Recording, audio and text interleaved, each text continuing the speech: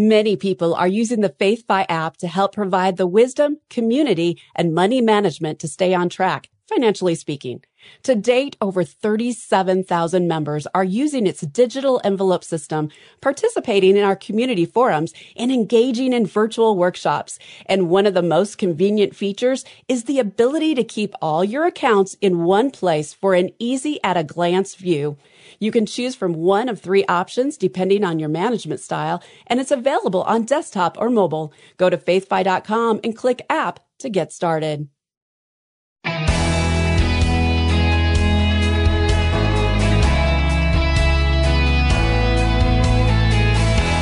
So you want to save more, but don't think you make enough. But is earning more money really the answer? Hi, I'm Rob West. You might be surprised to hear that how much you save doesn't have much to do with your salary, and there's data to back that up. I'll talk about it today, and then it's on to your calls at 800-525-7000. That's 800-525-7000. This is Faith and Finance, biblical wisdom for your financial decisions.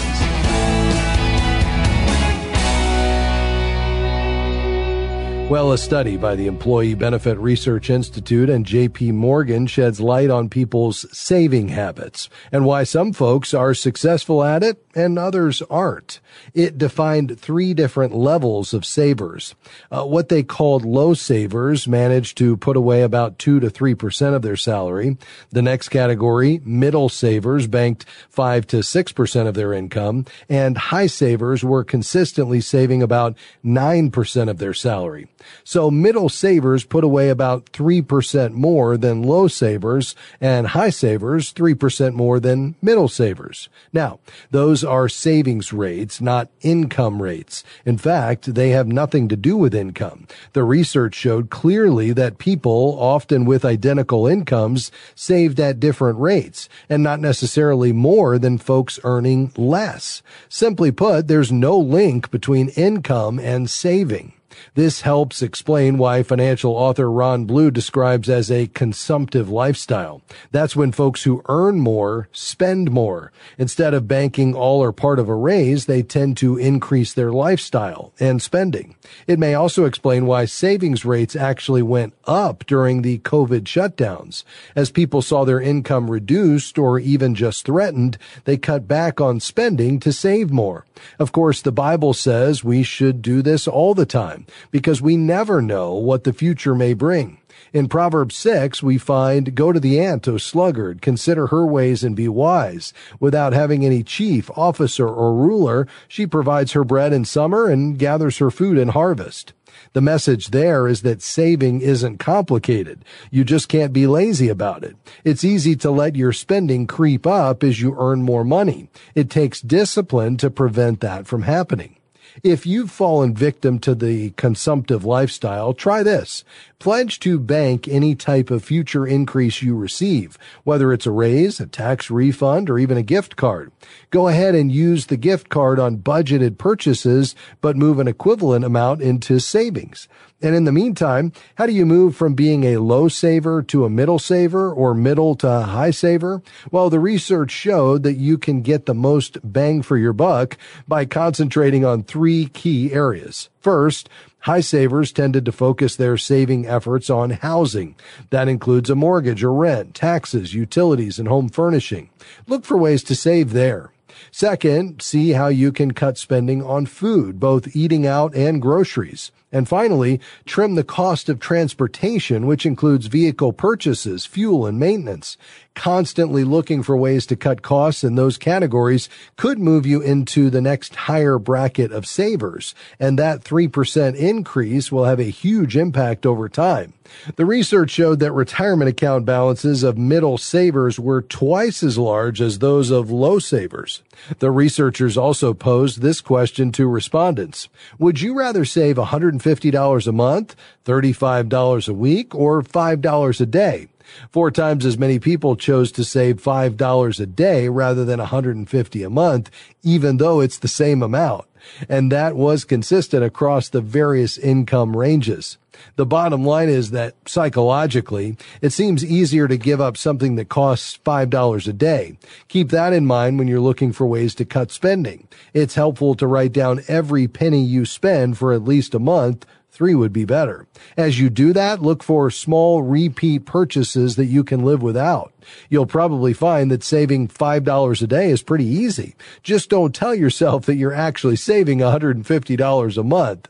And if you need help with this, well, why not download the FaithFi app? It can help you set up your budget in 3 different ways depending on your management style. It will also track your spending and alert you when you go over in a category. You can download it at faithfi.com. That's faithfi.com or wherever you get your apps.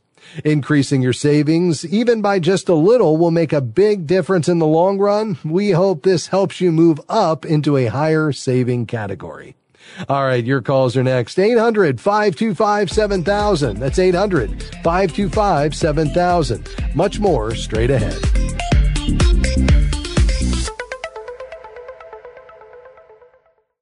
$45,000. That's how many times Faith and Finance referred a listener to a certified Kingdom advisor last year.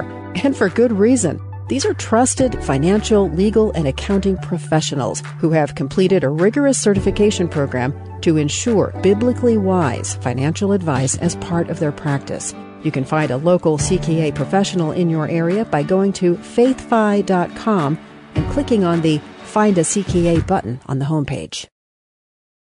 For 30 years, Sound Mind Investing has been helping Christians reach their financial goals with step-by-step guidance for investors at every stage, from those just getting started to those getting ready for retirement. Through scriptural principles and practical suggestions, SMI offers financial wisdom for living well. More information, including a short video webinar on profit and peace of mind, no matter what's happening in the market, is available at soundmindinvesting.org.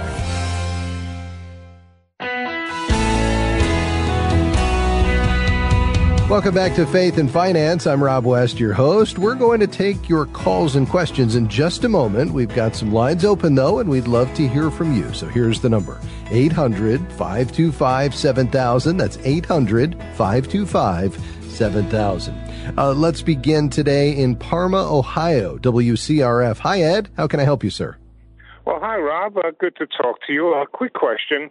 I've got conflicting opinions over years, and I just wonder if you can clarify. Is it better if one has credit cards that you really don't use, and let's say, for example, you've got like 10 cards and $150,000 of available credit, but you're really only using 2 or 3 of them for like $5,000? Is it better to leave them open to establish a better credit rating because you're not using that much of your available credit, or to close them? And if you do close them, does that cause your credit rating to go down? You know what I'm saying? I do, absolutely, and it's a great question. It will result in your credit score declining, but likely it would just be temporary. Let me ask you, Ed, are you carrying balances on the 2 or 3 cards you are using, or are you just charging and then paying it off? I'm charging them and paying them all off, to be honest with you. When I get a bill, basically, I just, whatever the balance is, whether it's 800, 1,000, 200. I've got American I've got a few. But what I do is I primarily use one American Express when I travel, one MasterCard because it was issued by my Century Federal Credit Union because I'm a federal employee, and then a Visa. So those are the 3 that I really use. And the other ones I just got over the years because, you got a good deal. You know what I'm saying? Absolutely. Sure. Yeah, I like closing them just because it's not only going to remove the temptation to use it, although it doesn't sound like that's a real problem for you, but more importantly, it removes the potential for it to be compromised. So if one of those accounts is hacked and, there's charges on there, and because you're not actively using these accounts, perhaps you're not monitoring them as closely because in most months the balance is 0 with no activity, then you might miss it. Whereas if you close these, it's going to remove them and, take away the possibility that somebody could compromise these accounts and use them fraudulently. Now, why would the score drop? Well, depending upon how old these accounts are, part of the FICO scoring formula is the length of credit, the history that you have. And if these are some older accounts, obviously it's going to take that away. But if you've got a pretty long history of credit in general, that's probably not going to be an issue. The other issue would be that it would push your credit utilization percentage up, because with less available credit, any balances that you're carrying would be a higher percentage of the total. And, that if it pushed over 30% could hurt you. The fact that you're charging and paying these off, even though the statement balance is being reported to the Bureau prior to you paying it off, it's probably, much less than 30% of the total available credit, I would imagine. So that's likely not going to be an issue. The only thing you may want to think about is if you were about to go out and look for a new loan of some kind, you were in the market shopping for a car and you plan to borrow a portion of it, or you're looking to refinance your house or something like that, you'd probably not want to close it right then, because a temporary decline, even of 60 or 90 days, could potentially drop you into a lower tier that would result in higher interest expense and not as favorable terms. But if you're not out seeking new credit, I would say let's start closing perhaps 2 accounts every 6 months until you get down to the number that is more manageable. Any temporary decline would be just that. I think you'd see it come right back up, and we'll remove the possibility that these accounts could be compromised. Does that make sense? Yes, that makes perfect sense. And the ones that I would keep are my oldest accounts, and they're going back like 20 years, I think. So, perfect. Yeah, those are the ones I would keep. Well, so you're going to be in great shape, Ed. Thank you so much. You have a great day. You're welcome. God bless you, sir. We appreciate you calling. 800-525-7000. We've got some lines open. Is it credit or savings? Perhaps it's investing or giving. We'd love to hear from you. 800-525-7000 to Tampa, Florida. Barbara, I understand you have a question about an annuity. How can I help? Yes. This is an annuity that I bought 10 years ago, and so now it's mature, I guess is the right term. It's time for me to decide whether I want to take an income stream from it or surrender it and reinvest it. My financial advisor says that if I do that, she would suggest putting that into a moderate aggressive portfolio. So I don't need that income stream, and to me it seems like such a small amount each year. It would be, the minimum would be $8,000 and something. This year, it would be $9,600. It kind of depends on how the market's doing, I think.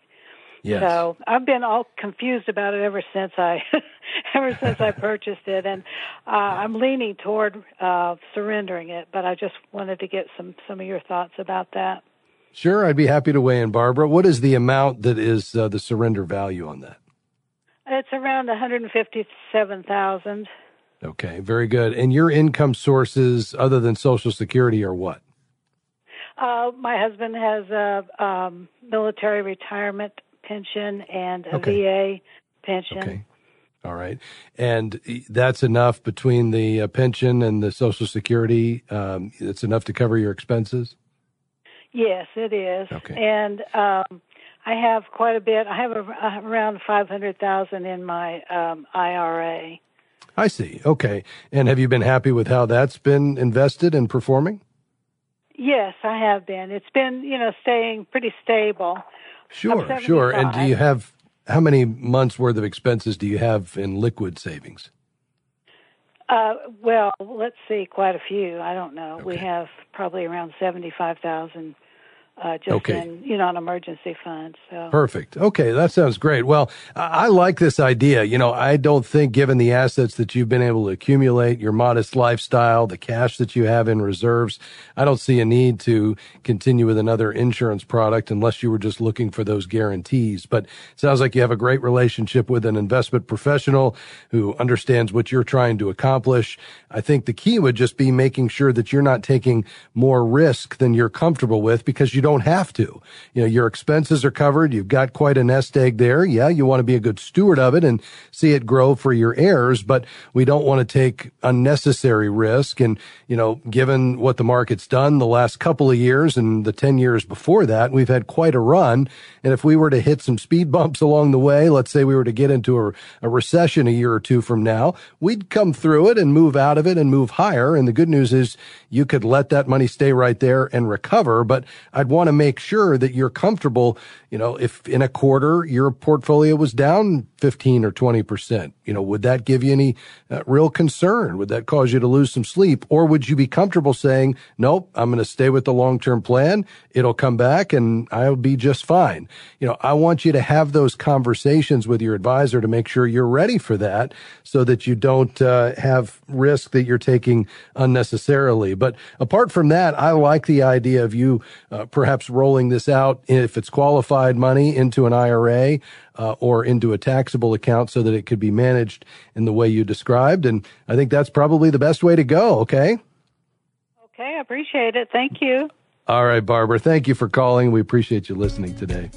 Folks, we all want to be good stewards of God's money. The good news is the Bible is chock full of wisdom that's timeless and always right and always relevant.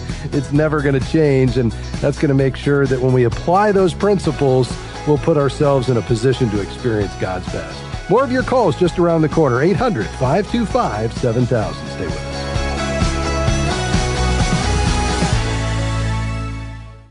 Absolutely free. We know you've learned to be suspicious of those words, but really, you can get biblical financial wisdom delivered to your inbox absolutely free. Articles, videos, podcasts, and special offers on biblical resources. More than 50,000 people receive our free weekly wisdom email, and you can too. Create your free faith and finance account. Just visit faithfi.com and click sign up. We are grateful for support from Praxis Mutual Funds. Praxis Mutual Funds has 7 impact strategies that are designed to create positive, real-world change. More information is available at praxismutualfunds.com. The fund's investment objectives, risks, charges, and expenses are contained in the prospectus and summary prospectus. This and other information is available at praxismutualfunds.com. Investments involve risk. Principal loss is possible. Foreside Fund Services, LLC.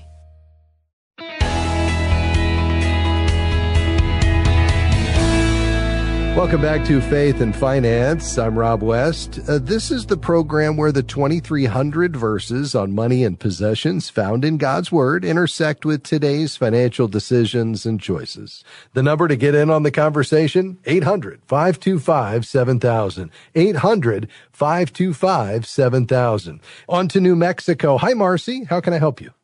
My question is, I work just on commission, so I try to tithe to my church when I have a sale.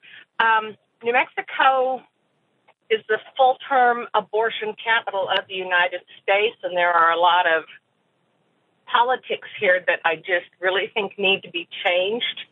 I would like to be able to contribute to conservative candidates who are very open about their faith, and I wonder if that considered as part of my tithe to encourage, God's work in this state, or is that not appropriate? Yeah.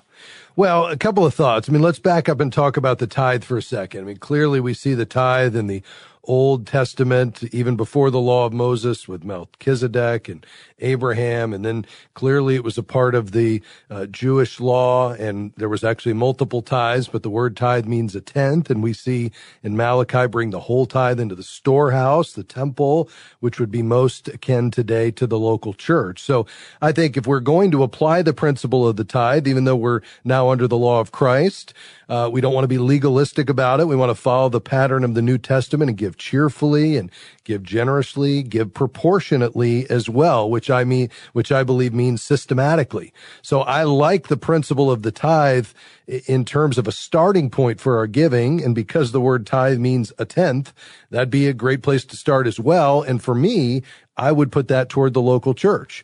And then I would absolutely encourage you to give beyond that, to look for where God is working in your life and meeting the needs of others around your convictions. And obviously God's given you a conviction to align your values around political candidates that are going to promote those values that are very important to you and you believe come right out of Scripture. And I would absolutely affirm the idea of you doing that. For me, I just wouldn't see it as a part of the tithe. But at the end of the day, your giving is between you and the Lord. I think you ought to just, pray through that and make a decision as to what are you going to give to support the local church? And then beyond that, where are you going to give where God has really captured your heart and you believe aligns with what He's doing in the world? And I can absolutely affirm this idea of supporting political candidates that line up with that. So hopefully that's helpful to you. I think at the end of the day, just take this up with the Lord and ask Him how He would have you to proceed. And we appreciate your call today. We're going to head back to the phones today. We're going to stay in Illinois. Hi, Amy. How can I help you? Hi, Rob. I just had a question. My husband, we have an opportunity through his work to purchase stock. They are opening it up to the employees. We're purchasing it at a lower cost than the actual, rate it's going for at the time. Sure. And they're guaranteed over 3 years that if they lose, if it went down at all, that they won't lose any money in it, that they can only make gains in it. And we were just wondering if that, I know that stock's doing really good right now, and that stock has been doing really good, if that would be a good option that we should get into. Yeah, it sounds good to me. Stock options from your employer are quite popular. They give you the right to buy a specific number of shares of your company's stock during a period of time. And as you said, at a price that your employee sets. The reason they do this is they want to attract and keep good workers. They want you to feel like an owner of the company. And this is obviously a benefit. They set the price for the stock. It's usually discounted, in some cases, below the market price at that time.